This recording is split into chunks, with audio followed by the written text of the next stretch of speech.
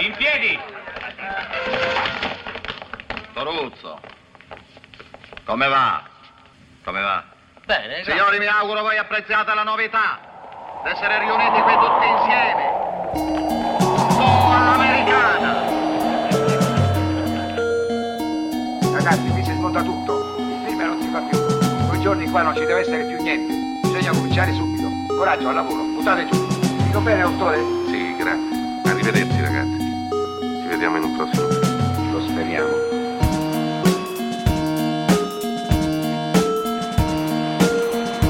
Ciao, marinai. Welcome to Cinema Italia, a podcast dedicated to the world of Italian cinema. Presented by me, John Bleasdale.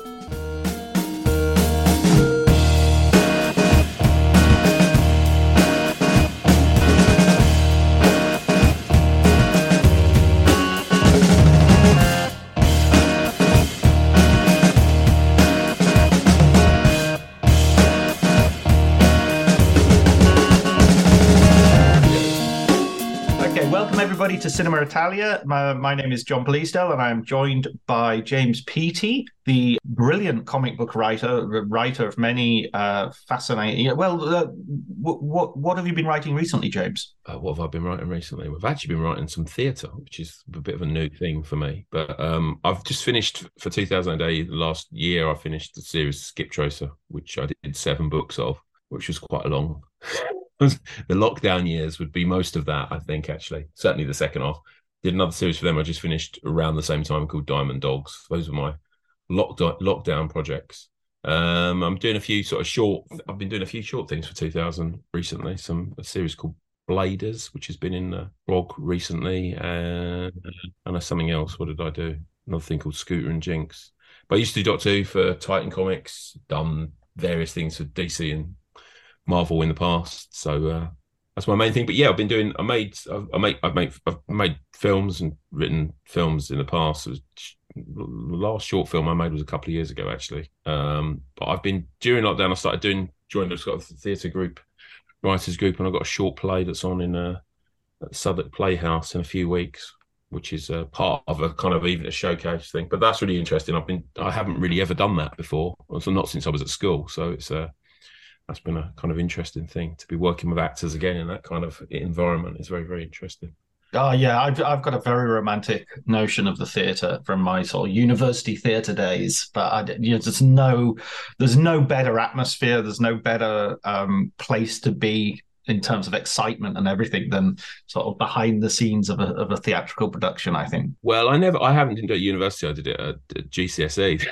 Right. But I was in a school play when it's now just reopened in the West End, isn't it? Guys and Dolls. But I was in a big school production of Guys and Dolls when I was about 15.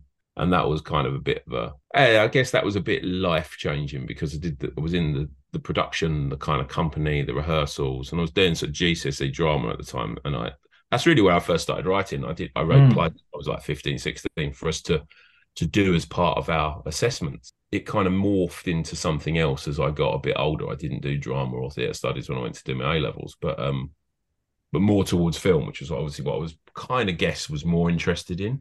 But coming back around to it again now, older, it's interesting. That's where it starts. But I guess that's where it all starts for most people because it's putting on a play is much cheaper as well. Right, absolutely, yeah, absolutely, and very pure as well. You got that very pure connection with your audience, and it's interesting doing things with writing comics. You've got that kind of barrier between you and an audience, and it's filtered through the artist as well. And you don't really have. I mean, the internet's changed things a bit, but there's not a huge amount of feedback with the audience.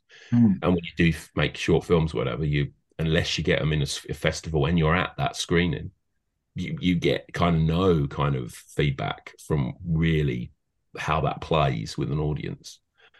But when you're doing a theatrical piece, you're there and you can see whether it works or it doesn't work. And, so I had a piece played a couple of weeks ago on a Monday night sort of thing, showcase, rehearsed reading, which was great. It played really, really well. It was a really great experience, but you never get that kind of visceral hit. And I think once you get that kind of hit, you kind of want a bit more of it because we're all so vain and Yeah, but validation in that way. So yeah,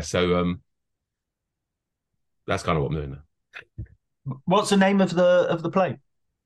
The piece I've got playing in a couple of weeks is called Mother Knows Best. It's a very short thing. It's only sort of 5 minute little piece. It's two-hander. But as it's by me, there's kind of the character, the words Counselor Troy and Batman are mentioned in it. You know, there's a kind of pop cultural kind of component to it, and the words Marty Pello as well. Bradley Walsh and I think who's the other one? Nicky Campbell is also mentioned. So it has a kind of it's very rooted. That's your 5 minutes up, isn't it? Absolutely. The whole worlds are contained in those words. Yeah, it's So yeah, that's what it is. So Mother Knows Best. It's on at Southwark Playhouse as part of Art from the Heart, which is run by Directors Cut Theatre Company, which is I think it's the 30th of April in the evening. Right. If you're in, for some reason, go there. Yeah, well, there you go. Give it a bit of a plug. Although I'm not entirely sure when we'll be publishing this podcast, so that might have already happened. If it's already happened, it was a wonderful evening. That's what I was saying. Everybody enjoyed it. It. Absolutely. In the connection with your chosen film, Investigation of a Citizen Above Suspicion, or to give it the Italian title, Indagine su un cittadino al di sopra di ogni sospetto. These wonderful long titles that Italian films of the 70s had are really good.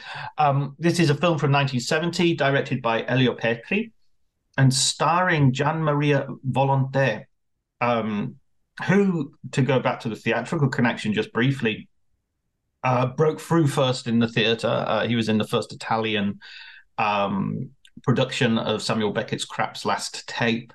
Oh, right. And he's, and I think he was I think he did Shakespeare, and he's kind of coming out of that quite classically trained tradition of Italian theatre actors.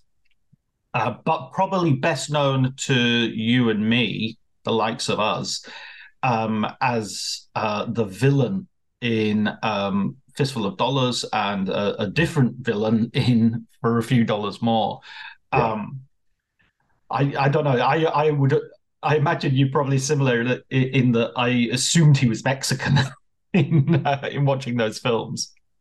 Well, you never know, do you? I mean, interesting watching this. I can see that. I didn't know about his theatrical career.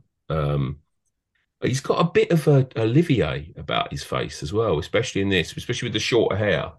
Yes, something about Larry, especially when you see Olivier in things like I don't know, Spartacus. That period as well. Maybe it's the haircuts, maybe it's him, but he's got something of the Olivier in his face that maybe isn't there in the not apparent in the Leone films. Yeah. I think you're right. There's something very much. There's a sort of flat. There's something about his mouth, and there's something sort of cruel in his face, which I'm absolutely positive is the performance rather than the physical sort of makeup. But it's more than a passing resemblance to Olivier. That's and I think in terms of nationally how he's considered as an actor in Italy, I think he would be among the Oliviers.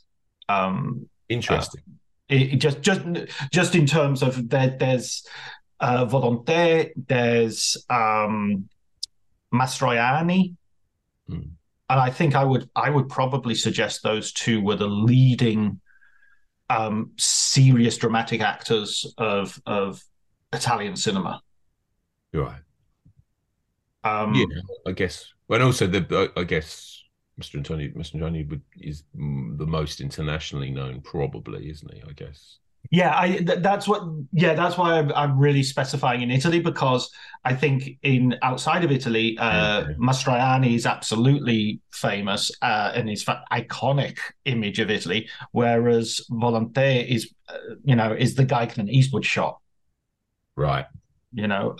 Beyond, say, cinephiles or people with a particular interest, which is unfortunate, because I think he's got a stunning run of films, of which this is perhaps one of his best performances. Where did you first come across this film? Where did I first come across it? I first came across it, I'm trying to think how long ago it would have been. I'll say around 10 years ago, when I was making my first short, particularly my second short, actually. So this was probably it would have been about 2013, so the time my daughter was born. I was working with, on my first three films. I did 3 films with an Italian editor, Right. by Alessandro Benglimia. And Alessandro had studied film in Italy at university, and he studied with, I'm not going to say that he studied with the editor of this, but he studied with someone who was, I cannot remember, but top guy in Italian cinema. And obviously, because of that, he had obviously gone a deep dive into Italian cinema history. And I'd written we were working on a cut of a short. It was my second short, was Appraisal. And have written a feature version of that. It could have maybe got made at some point around about 2016, but we were talking about it then because we were cutting this other scene, and he was saying, "Oh, you should see this. It reminds me of this, the screenplay." I was like, "What's this?" So he kind of gave me a DVD copy of the film with subtitles, which I watched then, and it was like, while it's not the same it's not the same story, I can see what he meant. There's a lot of similar kind of tone and feel, and the kind of politics, I guess. There's the way this film's structured, with the way the flashbacks are kind of woven in, but you're never quite sure if they're real or imagined. And there's a kind of, that kind of elusive quality to it. So yeah, I think that, and I think also as well that the lead character is there's a little bit of kind of resonance there. So Alessandro sent that my way, and I watched it from there, and it's like, you think, well, wow, this is a serious piece of work that is completely invisible within the kind of broader kind of cinematic culture. And yet, I think if you look at it, it's clearly been very influential. I mean, Ali and I were talking about, the Sorrentino film, The Consequences of Love. I think, while that's not the same kind of film, there's something of that there's something of this in that, I think, definitely. And even Il Divo as well, the Sorrentino sort of political, I think it's his follow-up to Consequences of Love, is definitely feels like it's influenced widely by Elio Petri's work. Yeah, and also I think when you look at it, you then say, well, this has to be an influence on stuff like Bad Lieutenant, and also on even something like The Departed as well. When Scorsese did that, I know it's a remake of Infernal Affairs, but I'd say there's more of this in that than Infernal Affairs. I was thinking of the bit in Departed where he's looking at where he's got the apartment overlooking the church and all that. So that there's an element of that, I think, that's very strong in it.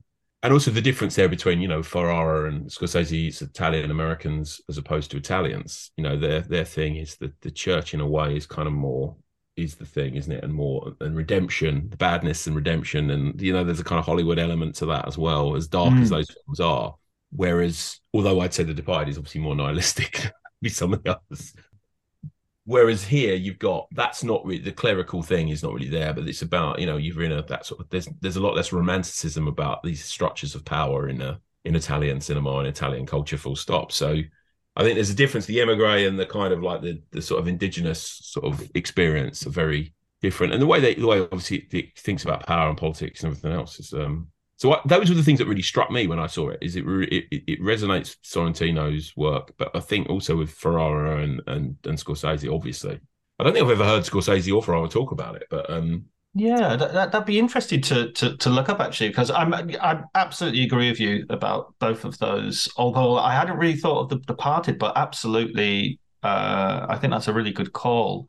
Interestingly, the fact that you sort of came in this while you were via an editor, the editor of the film, Ruggero Mastroianni, is actually brother to the actor, to Marcello. Yeah, and so he's actually one of the most sort of famous and credited editors of this period.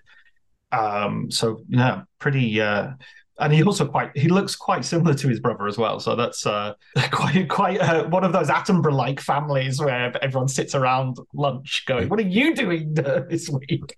This darling, yes. The Absolutely. dish of the edit suite, whereas most editors are kind of like sort of hunched over. And to be fair, Alessandro was not like that. But yeah, but it's a small world, isn't it? And it's small, and that culture. I mean, I think that's the interesting thing about Italian cinema of this kind of from the 60s onwards is there's a lot of cross-pollination, isn't there? Whether that's Leone, whether that's Argento, whether that's all these different. I mean, it made me think of that as well. I mean, what struck me, there's consequences of love. These are the obvious ones, but also you have to look at it and see. I think there's a big connection to Salo in there, and I'd say there's a strong connection to. Well, that's the one that really sort of struck me actually. Well, actually, you mentioning Argento, I think, would be in a way it does connect to more genre cinema of the gialli and what we call the polizieschi as well, the sort of police procedurals. Well, yeah, you're right. I think there was in terms of Italian cinema, it definitely. There's an element of like the bird with the crystal plumage, because I think that's made around the same sort of time, isn't it? There's before Argento goes full kind of, operatic in his style, there's kind of still some sort of one foot in reality to some degree. But also there's you talk about the Italian, the police films, but also the French ones. So if you think of like Melville, I was thinking it's interesting the parallel and differences between what, say, Melville was doing in like the Cercle Rouge and stuff like that.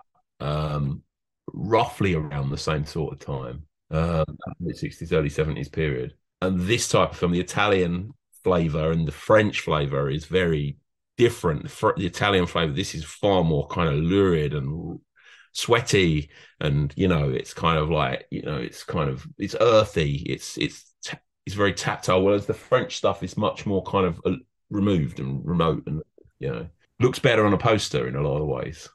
Yeah. I mean, Volonté, of course, was in the Cercle Rouge as well. So there's a sort of European crossover as well as an Italian crossover, as you were saying. Let's talk a little bit about the story, and I think it's safe to say we're going to sort of spoil the film. So if you care about that sort of thing, you might want to watch the film first. But to tell you the truth, I don't think this is a fairly spoiler-proof film. It's not like you have any real twists. It's a bit like Columbo. You know who did the murder. Well, it's it was very like Columbo. The plot is completely not the point of the film, and it's like the plot is kind of played up front in the first sort of 3-4 minutes, isn't it? I mean, that's it. In fact, the first 10 minutes is the film in a way. And then how it plays out from there is a totally different thing. Yeah. So just to give a brief sort of synopsis of the story, a character who we don't actually, I don't think we ever get a name. I think he's just always referred to as Il Dottore, which is Dottore is in Italy is used very promiscuously to anyone who basically has a degree. Can call themselves dottore, so it's an honorific, but you can be an architect and you can be a dottore, you can be a policeman or lawyer and you can be dottore. So it's not it's not as if it's being used in some sort of ironic way or anything like that. That's perfectly. But anyway, that's how he's kind of named in his official thing. He played by Volonté. We see him at the very beginning murder his lover, Augusta Terzi, who's played by the Brazilian sort of supermodel Florinda Balkan. This happens sort of. I was interested rewatching this when you suggested watching this, James. That it happens on the eve of his promotion. So in a way, it takes that cliche of one last case and sort of flips it a little bit, because it is kind of his last case, but he's not going to be on it because the next day he is taking up his new position, which is as a head of a sort of political department. Well, he's the head of homicide, isn't he? That's basically what he is, and then he commits murder for reasons that we sort of unfold And even then, you kind of have to make it's never kind of completely. He does kind of sort of say, but even then, there's an element of ambiguity to it, isn't there? It's like, yeah, he's going from strict criminal investigation to political investigation, isn't he? That's right. Yeah. So yeah, as you said, he's head of homicide, and then he hands that over, and he becomes the head of a new political sort of crimes unit, which is seen as much more powerful. So he's definitely on his way up the various, and he has a sort of he has a political patron, I guess you would say, who he immediately sort of goes and says, "Oh, I had an affair with this murder victim," and the guy goes, "Oh, what was she like in bed?" That's his first sort of question. And throughout the rest of the film, he increasingly sort of puts himself in the way of the investigation in terms of leaving clues, making witnesses show up and things like that, interrogating witnesses himself in a way that seems bafflingly self-destructive. And yet also there are a series of flashbacks which, as you say, sort of to some degree not justify, but give the motivation and the for his crimes. But I also agree with you that motivation isn't necessarily sort of completely explanatory. There are various things there, but I'm not sure how much it's a little bit like Iago in Othello. Do we trust what he tells us for why he does what he does? Well, it's the whole thing. It's the fallible narrator idea, isn't it? As well, we've seen so many people do this. I mean, Christopher Nolan's made a career out of it. It's like there's a little bit of like following, I think, in it as well. Actually, this is a similar kind of the complicity and the kind of, because it's super noir. I mean, you take the political out of it, and I mean, and obviously it's the cinema of ideas that's really kind of popular in the 60s, early 70s, particularly Italian cinema. But you take that away from it, and it doesn't look like a noir, but it's very noir in the way that it's very. The other film that it reminded me of is The Offense. Yeah, that's a good call. Yeah, Sidney Lumet. And Sean Connery and Ian Bannon, isn't it? Is the yeah. I mean, that is the closest thing I can think of to a film that's similar in that it has a kind of there's a sort of theatrical element to it, but it's about ideas. But there's no such thing really in that film, and in this film as a good guy. There is no such kind of. Nothing is as cut and dried as that. Absolutely, there are victims, and but even the victims seem to some degree be putting themselves in the way of danger. The noir idea is really good, even though it's almost like they flip the negative at some point, because he throughout the film wears this sort of white suit. Yes. Which, again, who goes and commits a murder with a razor blade? Yeah. Well, he tells her he's going to do it as well. Absolutely. He says, "I'm going to cut your throat." In like the third minute of the film. Yeah. And then he does it. Yeah, it's not. But I mean, then with the flashbacks, you understand that this has been part of a sort of sadomasochistic kink that they have, which is him using her to stage crime photos and crime scenes. Restage, isn't it? Restage, yeah, absolutely. To restage criminal investigations that he's been party to. Well, it's funny you say that. I when I was a kid, when I would say a kid, I was a teenager. I had a friend at school, and his dad worked at Scotland Yard, and he worked in the forensics department, but he worked at the yard in the building. And the stories he'd tell us about the coppers. I mean, and it's interesting if we talk about the Metropolitan Police, all the shit that's coming out sort of now. Right. About, what sharing of WhatsApp messages and pictures of victims and stuff like that, which is kind of what this is doing. I mean, it's interesting that they're doing this in 1970. There was a guy who worked up at the yard who used to video. I mean, this is the days of video, so this is the sort of late 80s, early 90s. He'd video any disaster on TV. Zeebrugge, Heysel, the Bradford Fire, the Marchioness. So he just taped them, and he had his little kind of like this video, 180-minute VHS of death and destruction. Faces of Death style. Yeah, I mean, it's kind of like, But it's interesting is that I heard that. So I heard that in the late 80s. And there was another friend of this guy who was an undercover copper. We went to visit him when we were teenagers. He worked with him. And this guy was undercover. He was friends with, bizarrely used to ride motorbikes with Paul Kossoff from Free. And the plot thickens. And he lived Lady Hamilton's house, of Lord Nelson, up in that part of London. Obviously, several hundred years after Lady Hamilton lived there. But this guy was undercover, and it's a very sad story. The whole thing, his life kind of went out of control. You look at the stuff about the Psychops scandal in the last few years as well, and you think, well, this, I'm not saying this guy was involved in that, but it's not a stretch to say that was what was going on.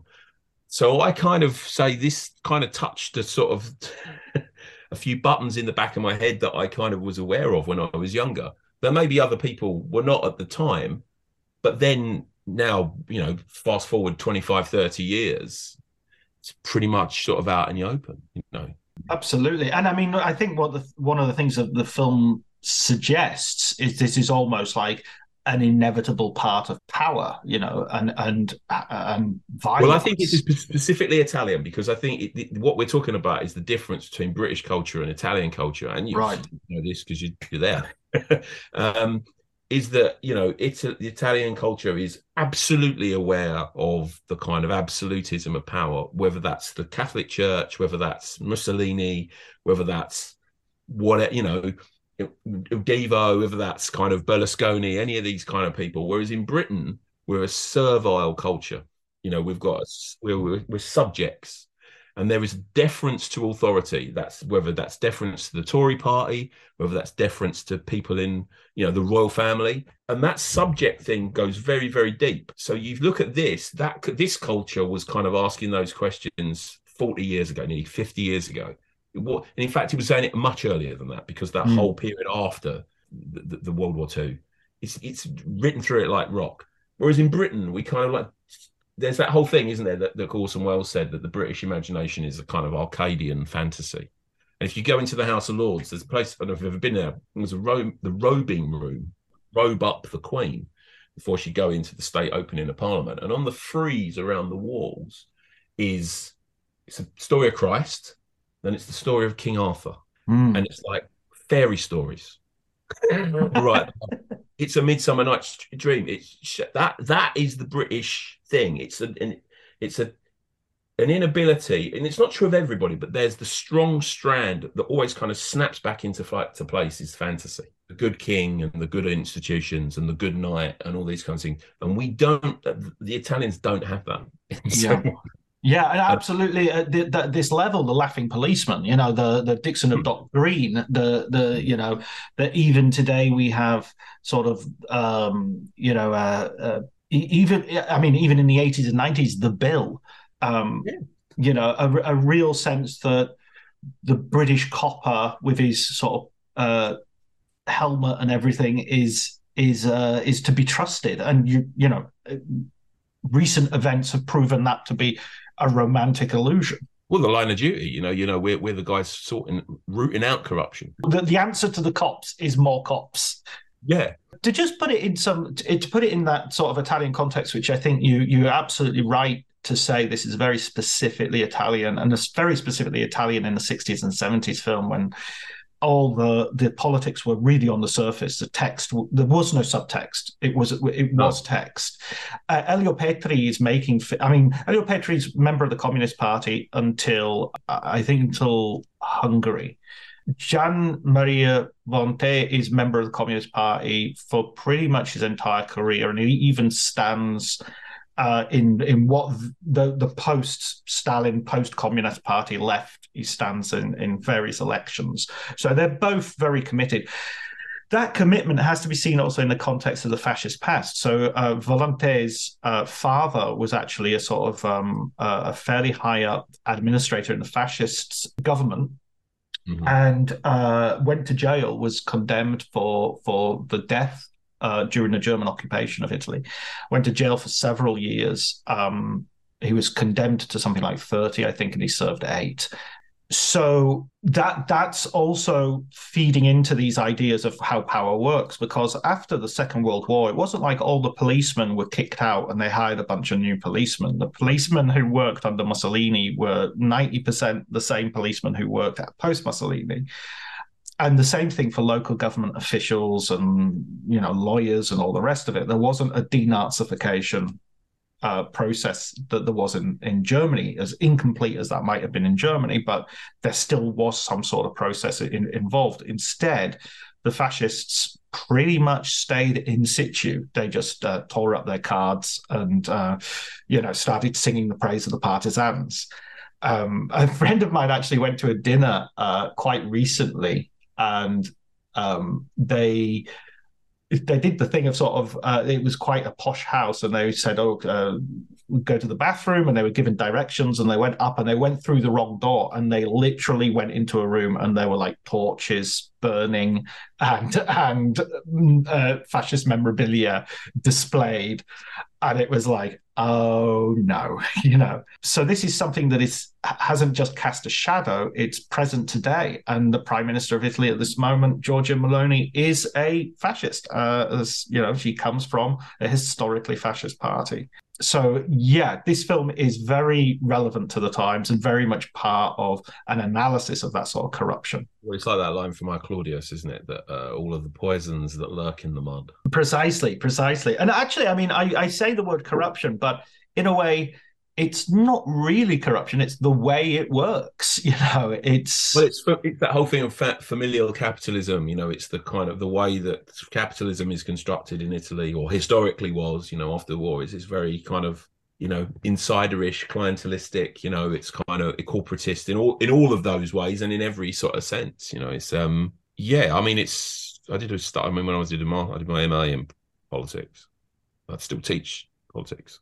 To degree level, we did a kind of thing, a comparison of European social models, how that's played out as one module, which was fascinating. Obviously, the difference between Germany and obviously we looked at Japan as well, but we looked at particularly at Germany, looked at France and Italy, and that kind of runs deep. I mean, the idea that it's like in Italian football, isn't it? You've got like how closely aligned the Agnellis were to Juventus for so long.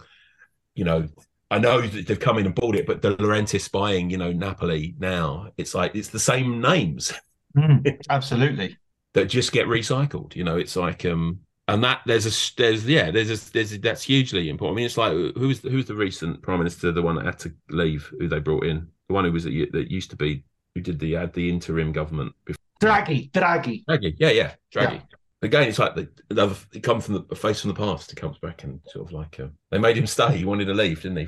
Absolutely. And coming back to the film, I think that the way that Italian power is sort of expressed, and it just in the film, it's like this guy can't have killed someone, and if they did, it's kind of an inconvenience. It's not really a crime. And the use of the honorific, the use of dottore, and the amount of respect he's given, and the way he expresses that power. There's some scenes where he is sort of walking through. I mean, you've referred to some films already. I'll add another one to the mix. There's something of Lee Marvin's March from Point Blank in the way Volonté sort of commands the movement of the camera and the scene, and just like walks through a police station, and he's slapping people's faces and tickling them under the chin, and it's utterly his power is sort of complete, And that's got that thing about playing with time and what's the truth and all the rest of it as well, isn't it? I mean, it's I hadn't really thought of Point Blank, but absolutely, yeah. There's a huge amount of influence there. Yeah, no, you're right. I mean, I think it's, and again, when was Point Blank? 67, 68? Yeah, would have been. This is 70. This is, but of course, I think it's interesting if we look at modern Italian politics, where the left sit in this, these left-wing radicals, these hairy bastards, he's kind of saying, that's kind of, in a weird way, the right occupies that space now, as the kind of, the disruptor. The disruptor, exactly. So it's kind of interesting the way that shifted as well. It's yeah, I mean, and I think how many of those radicals would be on the right now? Yeah, absolutely. I mean, I think the opposition you see in the film presented by the left is sort of, and this is partly a reflection of the times as well, is the gay husband who the film presents with sort of some sympathy, as in he's the victim of this scheme, but also there's a sort of disdain that the film even has for him. And the same thing with the neighbor, who is a kind of more dangerous witness and has a sort of a bit of an afro and is a bit has I don't know, the pop singer sort of look to him. And it's implied that he's been having an affair with the wife as well, and that exactly, he's a more virile lover. All that stuff about, you're a baby, which is the thing about fascism. The thing is, you can't make decisions, that you are kind of infantilized in this kind of power structure, and that this radical is somehow, he's a swinging dick, isn't he? He's like, and I do think it's interesting in the film where he's in, you said, the white suit and the kind of cravat, where he looks not more than faintly ridiculous. But where you wonder, is that true? Is he kind of like creating this kind of story in his mind? Because she is such a kind of like, she's not a character, is she? She's a kind of idea, or a kind of, if we're talking about, it's the Madonna whore kind of thing. So I think the patriarchy and the kind of misogyny of the film is so woven into the kind of fabric of the piece. I mean, she's literally, apart from the cleaning woman, I think she's the only woman with any lines in the film, isn't she? Yeah, I think so. So one of his characters has got basically a servant. You come at one point, you think, is that his wife? And then you realise actually she's not. Yeah. So there's two women in the film that occupy. There's a domestic and a woman he goes to. That's it. Yeah, absolutely. And the fact that she appears only in flashback, really. I mean, following that first 5 minutes, she's only seen in flashback, which means she's only really seen through his memory. So if she's, it'd be too much of a push to say she's a figment of his imagination, but she's certainly not a reliable sort of autonomous figure. No. She's someone who's out there, projected from his mind, really, even if she did really exist at some point. Yeah, no, she's totally. And I think you're right. There's no one's autonomous. There's kind of no one's autonomous in the film. It's all so subjectively kind of filtered through his eyes and through his perception and his notion of reality. That, and the other film that's it's like his Clockwork Orange. If you think of that really kind of, I mean, and obviously the difference is because obviously one's in English, the nuances of humor and everything else, but that kind of, institutional kind of like power structure, dehumanization, all the elements that are there, but also just, I think, in terms of tone, in terms of like the extremity of it, the kind of madness of it, the fact that it's all filtered through Alex's eyes in, Clockwork Orange.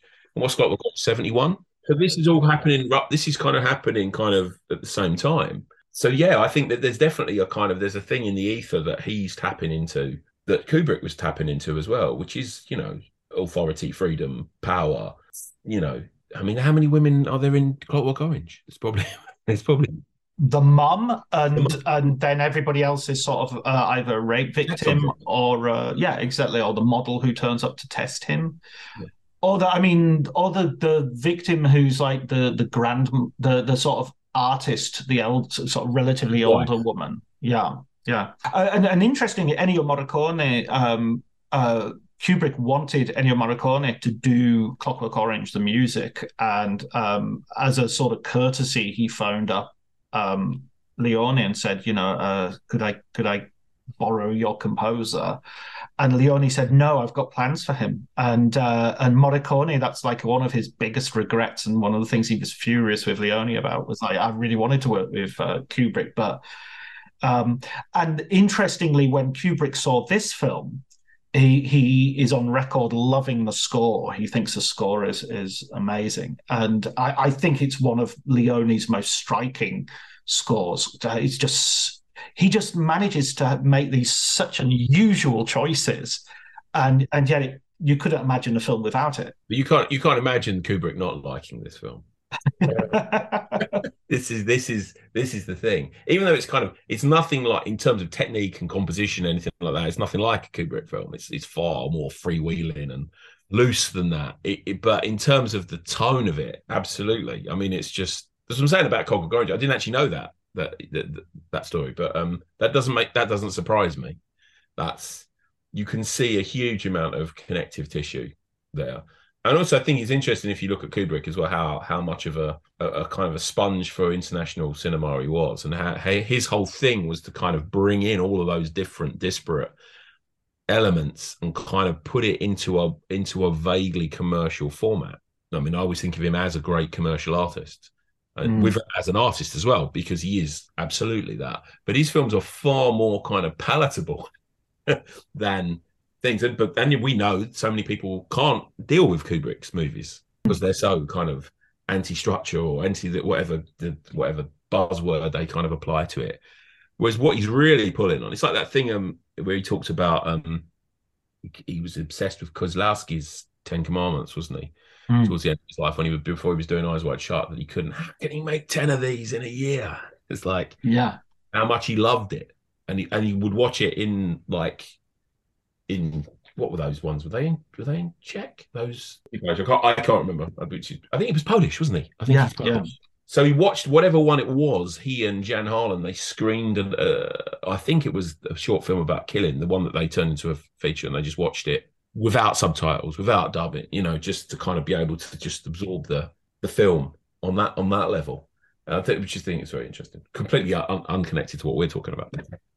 No. I definitely. I think that it's important for us to, when we're looking at other national cinemas as well, how it feeds into our own national or international or English language cinema, which is much more, obviously travels much more widely. So someone like Petri, an argument for watching this film isn't like, oh, you need to watch this film because you need to know more about Italian cinema. It's you need to watch this film because you need to know more about cinema, full stop. It stretches. And I mean, one of the results of that was actually that this film was much more successful internationally than it was in Italy, where it won the Oscar for Best Foreign Language Film and was, on a lot of critics' sort of top 10 lists and things like that internationally. But in Italy, it was attacked by the right for showing a sort of subversive view of society, and attacked by the left, and you'll enjoy this, for economically exploiting political issues. Wow. So that, if you want to know why the left have been historically weak in Italy, there you have it in a nutshell. they can't take a win. They can't take yes for an answer. I don't think that's just in Italy. Yeah. I don't think it's just in Italy. If ever there's a side of an argument to be on, they generally choose the one that will make them look like assholes. It's a sad fact of, if you're on the left, it's sort of yeah. But it's kind of, it doesn't surprise me that it's not. But it's also it's interesting. It won the Oscar. There's an element. It's not like that film at all. But you can see the same kind of things hitting the kind of the Academy 30 years later when they look at the lives of others or something like that. Totally different film. That film's far more kind of mainstream in its kind of construction, everything else. But that idea of power, and they do love kind of like to look at the kind of to films that wag a finger at those fascistic power structures outside of the United States. So yeah, that kind of that doesn't surprise me, but also it doesn't surprise me in 1970. I mean, what won Best Picture in that year? The French Connection. So yeah, I mean, I think we were talking about Policier because you do look at some of the stuff in this, some of the shots, some of the setup, some of the texture and tone of the world, and you also think of The French Connection. I did think that when watching the film. So you've got Hollywood that can give that Best Picture in the year that gives this international Best Picture, and I don't think that's not an accident. That's kind of where it was. That's what was going on. And again, you can look at The French Connection as kind of obviously it's very, very influenced by French cinema, more than kind of Italian cinema, I would say. But there's still that kind of connection. We were talking about the policière and the kind of Italian variants of that. It's still there, bubbling away. And obviously, the great thing in that is obviously he doesn't get he doesn't have a French lead. He has a Mediterranean lead, the villain, doesn't he, rather than a French actor playing the Frenchman. Yes. So yeah, there's a kind of, and there's a whole thing about that going through Corsica, isn't there? And in the French Connection, it's kind of still got that kind of. I know the one thing about the French Connection, I never think of it as French. What is the French Connection? It's Fernando Rey, isn't it? The famous Spanish actor. Yeah, exactly. So, but they are. I think they're moving things through Corsica, aren't they? I think there's this. It's in that. It's kind of I can't. It's a long time since I've seen it, but it's yeah. There's that strong, but there's an element of that. There's a strong kind of flavour of that kind of runs through that at the time. So the two of them side by side on that year's Academy Awards, that's pretty fitting, I'd say. And but that says a lot about Hollywood as well at the time, about internet. We talk about understanding cinema, is that this was the temperature of cinema around this time. And so many interesting and off-kilter films. I mean, when was McCabe and Mrs. Miller must be around this time as well, these weird kind of, the 70s becomes more conventional a lot earlier than people think, I think, in terms of mainstream US cinema. There is that window of, The Godfather is 71, 72, isn't it? It's like The Conversation's another film where this is there's an element of that kind of lingers in this film as well. I think you can see sort of some of that. There's a lot of the recording of people. There's the listening in. There's the kind of the whole thing of power and which is coming from an Italian film because it's coming from Blow Up by Antonioni. Yeah. And it's with Antonioni, it's sort of like a conspiracy that sort of the film then loses. But I mean, at 69, you've got Zed, Costa Gavras's amazing sort of political thriller. Again, with this idea of, I think there's this febrile idea that the Nazis, the fascists, they've not gone away. They're still here and they could take over at any point, and any sort of liberal progress could easily be rolled back. Which is so pertinent to today, which is why when you look at the things that are being discussed, the cultural kind of like touch points in this film, they're absolutely applicable to 2023. It's probably more pertinent in 2023 than, say, 2013. Yeah, no, absolutely. Well, I mean, in regard to that, I think this would be an interesting way of sort of rounding off our conversation. Let's talk a bit about the conclusion of the film, because the conclusion is probably the part of the film which I think becomes the most experimental, or the most. It certainly was the part of the film that when I first watched it a good few years ago, I rewatched it last week for this conversation. But that was the bit that I sort of like sat up and went, "Wait a minute, what? Where? How are we?" Yeah, no, it's kind of goes into sort of he imagines an ending, and then he kind of wakes up, or is he even asleep? He just imagines an ending, and then we're left with an ending that gives us no answers. Right, exactly. So the sort of dream sequence, as you say, it's not necessarily clear how clear this is a dream, how clear this is a fantasy, is of all the powerful people, all of his colleagues coming to his house, making him eat salt, which is a detail of it feels like some sort of Masonic or ritualistic kind of act. Purge him or something. Yeah. It reminds me of sort of the castor oil punishment that the fascists would mete out, which was recorded by Fellini in Amarcord, if you remember, as one of those scenes. And they basically tell him that he isn't guilty of anything. None of the proof will stand up to any sort of examination, and sort of kiss the ring and sin no more, my son. And then he wakes up, as you say, and the people all turn up to his house, and we don't know what is going to happen. We don't know what happens next. Yeah. So what do you think happens next?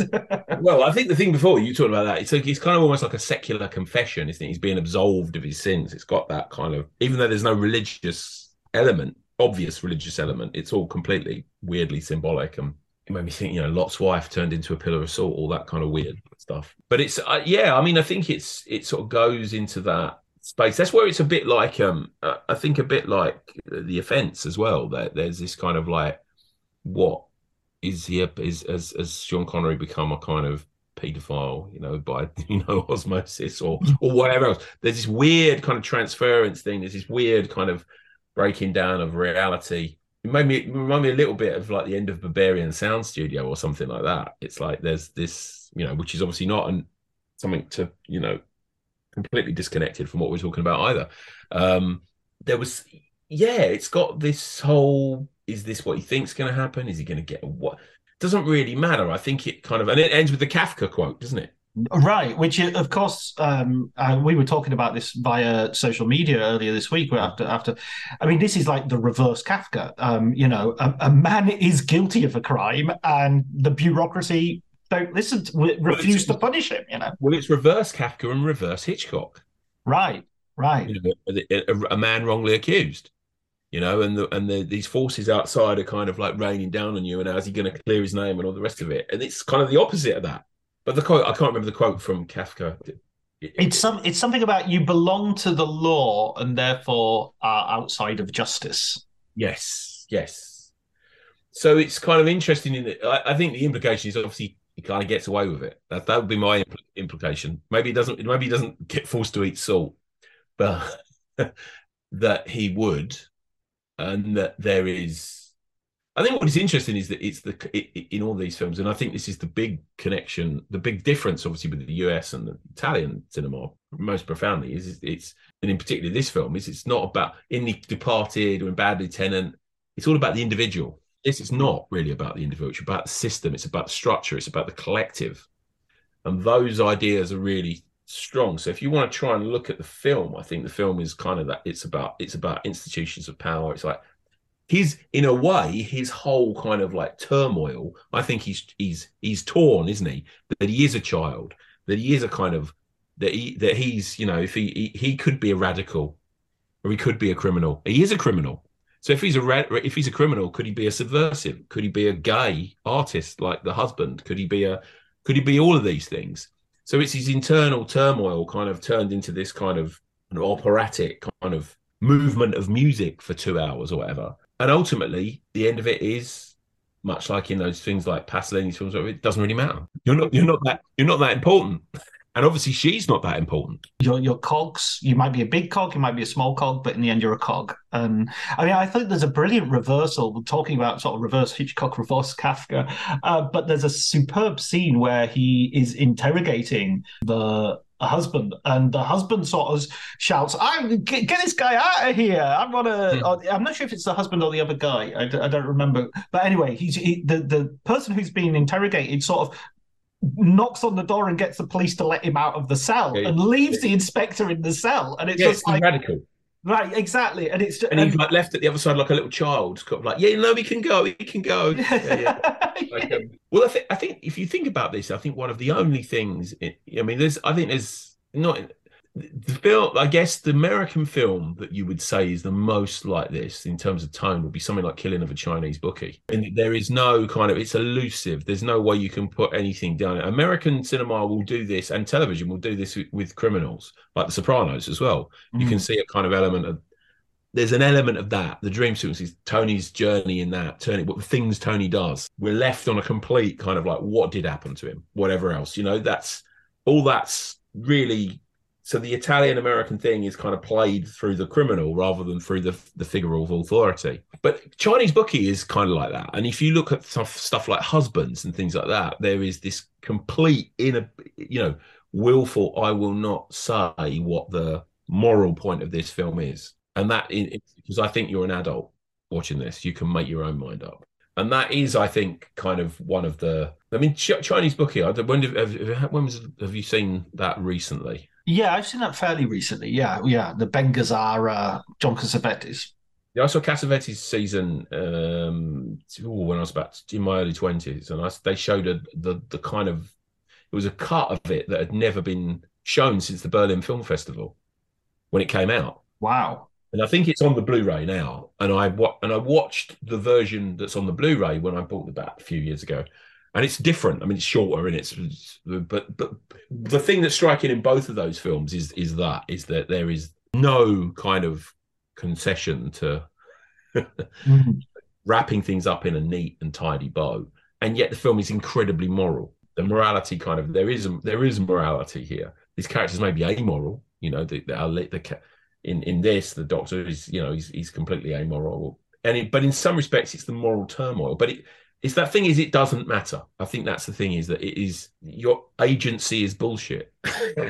Right. I mean, I think the title is a real indicator of this. You know, the title suggests that you're about to watch an investigation of a citizen above suspicion, but you don't see that investigation depicted. There isn't an investigation of him. He's not a suspect at any point.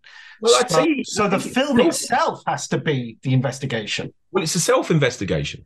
I think it's a self-investigation. There's not saying about it being very moral. It's kind of and I think it's interesting that when we talk about the secular, the religious collective ideas, you know, when we talk about the state, I mean, this is the thing in the background. It's the state, isn't it? This is the thing. It's like absolutely. I mean, this in Italy goes all the way back to, you know, we talk about Machiavelli. We're talking about everything in their kind of the political culture and the political understanding of everything.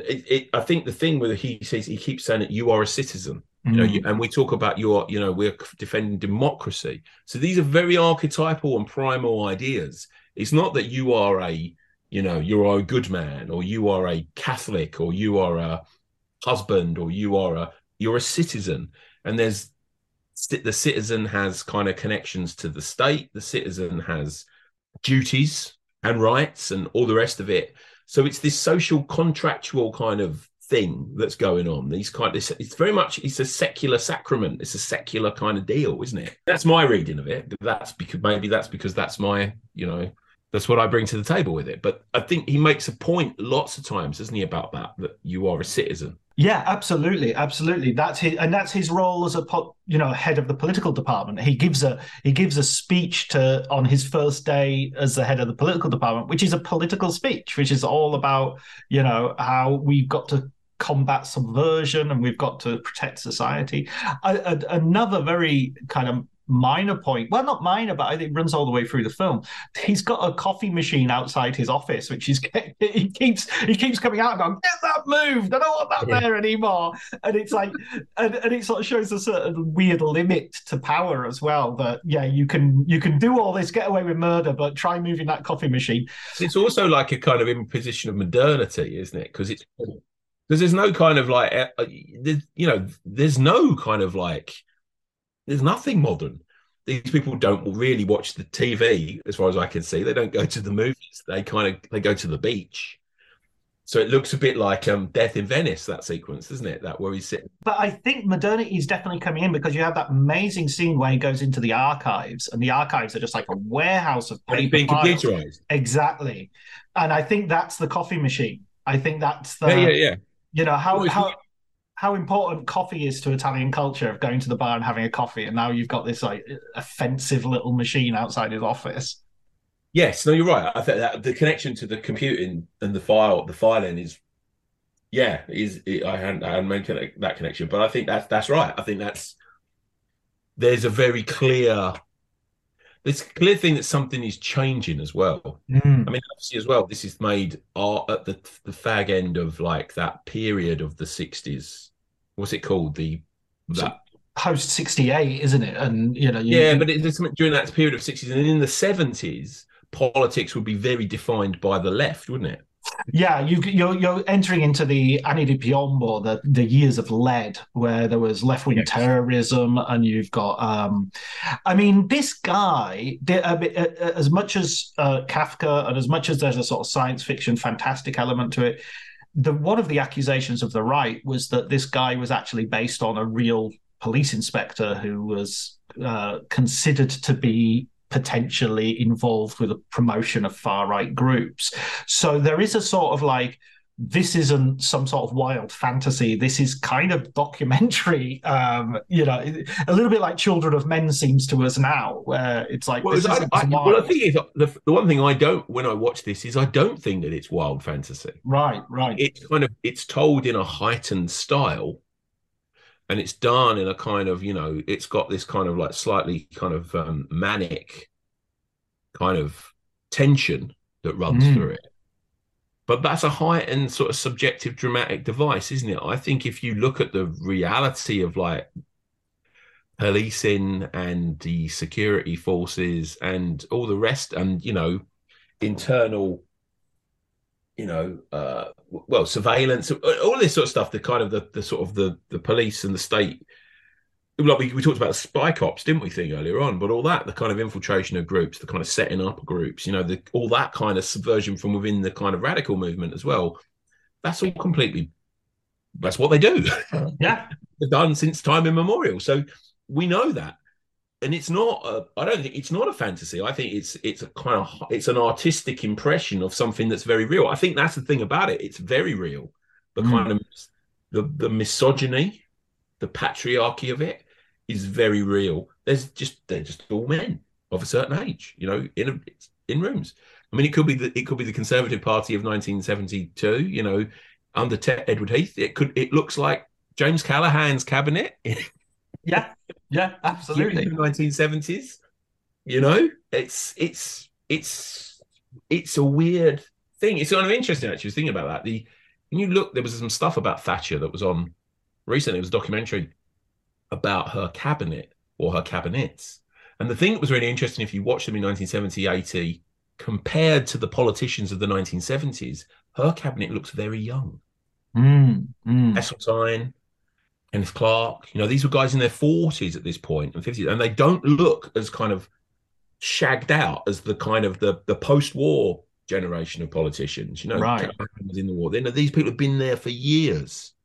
And they were all kind of like exhausted. And there were the ones that were like that, the Wets, people, the Willie Whitelaws and all that in that cabinet were of that generation. Yeah. So there's a kind of there's a generational shift as well that's kind of coming over the horizon, and that you can see it in those radical figures. And you know, is she a kind of embodiment of some kind of newly emergent feminist ideal? That the left are on the horizon. There's a gay guy that's on the horizon. There's kind of these groups are kind of like, they're marginalized, but they're there, and they're much more vividly drawn than other people. They don't dress in black and white. They're not doing these things. They kind of jump across these boundaries and borders. So yeah. And then maybe that in the way that the society is outside of the state. That's the other thing as well. That the state is this great kind of, you know, it makes everything routine. The routinizer, it becomes this kind of thing. It's like, I think it's interesting in the beginning, they're in black sheets, aren't they? Yeah.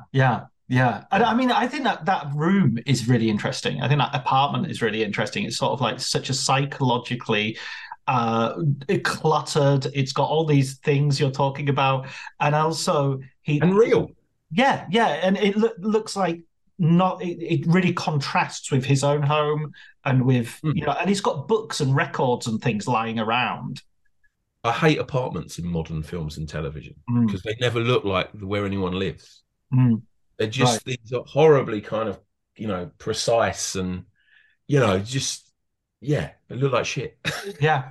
I've been in places like this. I've been in people's apartments. I've been in their lofts. I've been in their kind of, but there's a piano in the hallway and a bike and a kind of like, that's what I always love in Train Spotting, when he gets up in the morning and there's the bike in the hallway when he goes after he's been back to Diane's house. I think that's one of the best uses of a house I've ever seen in a film. But this is also great in that way as well.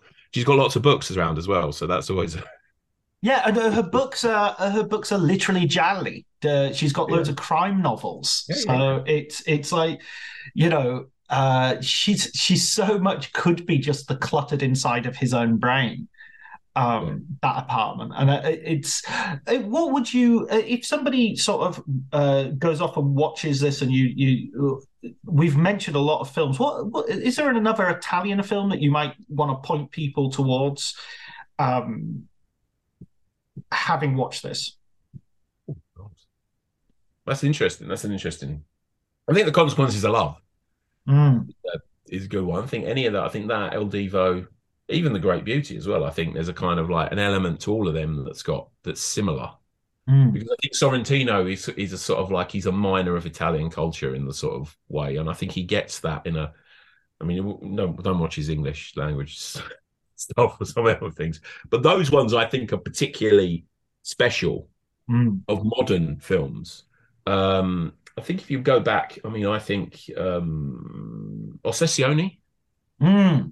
Absolutely, Visconti. That version, I still think that's the best version of The Postman Always Rings Twice. That's that is great. So think of that. Then I mean, there's the obvious ones, and then there's like The Leopard and stuff like that. If you're talking about power, maybe even Rocco and his brothers as well.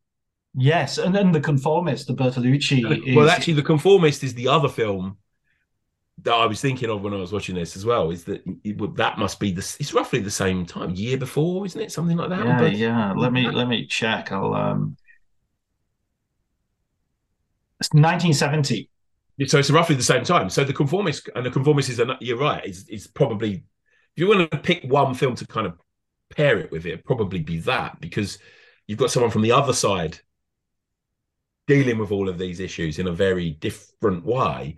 And in a way, it's not a surprise that travels as well, because it's an individual focused film. He's an individual, his character is very, I think that's kind of, that plays well in, the US and Britain, that kind of. Bertolucci's so visually sumptuous as well, that when he looks at corruption, he just makes the most beautiful camera movements, and the autumn leaves, and the misty forest, and to some degree that almost transcends the fact that you're watching a political assassination in the misty forest, or you're looking at the heartlessness of I think Sorrentino does a bit of that as well, isn't he? Obviously, and he's bringing in the Scorsese and Ferrara kind of influences as well, but I think there's an element of that there. I'd say those are the ones that kind of really sort of bring out for me. If you fancy watching Salo, then you can if you want. That is going to be a future episode. James Wood has chosen that immediately with no hesitation, and I was like, "Oh God, do I have to watch it again?" Yeah. I think I've only ever watched it once. This is going to be I did watch it at the cinema. Oh my God, I watched it on a double bill. I watched it, not an official double bill. I saw that, and then I went to see Requiem for a Dream. That's when I saw it. That's an easy Saturday night if you. Saturday afternoon, Saturday night. Yeah. Wow. Yeah, well, that was when Requiem for a Dream came out, so that's how long ago I saw it. I think I saw Salo at the Prince Charles. I'm pretty sure it was that, and then I went round to the Curzon Soho and watched Requiem for a Dream. And then you just went home, went straight to bed without talking to anybody. I can't deal with people. Yeah, I went to church. Brilliant. Oh, listen, James, thanks so much for coming on and talking about Investigation of a Citizen Above Suspicion. It's a brilliant film. It was a real pleasure to sort of revisit it with you. Absolutely, it was a pleasure. It was great to watch it again. It's great to talk about, stuff that doesn't involve spandex and superpowers and. Il popolo è minorenne. La città è malata, ad altri spetta il compito di curare e di educare. A noi il dovere di reprimere. La repressione è il nostro vaccino. Repressione è vita.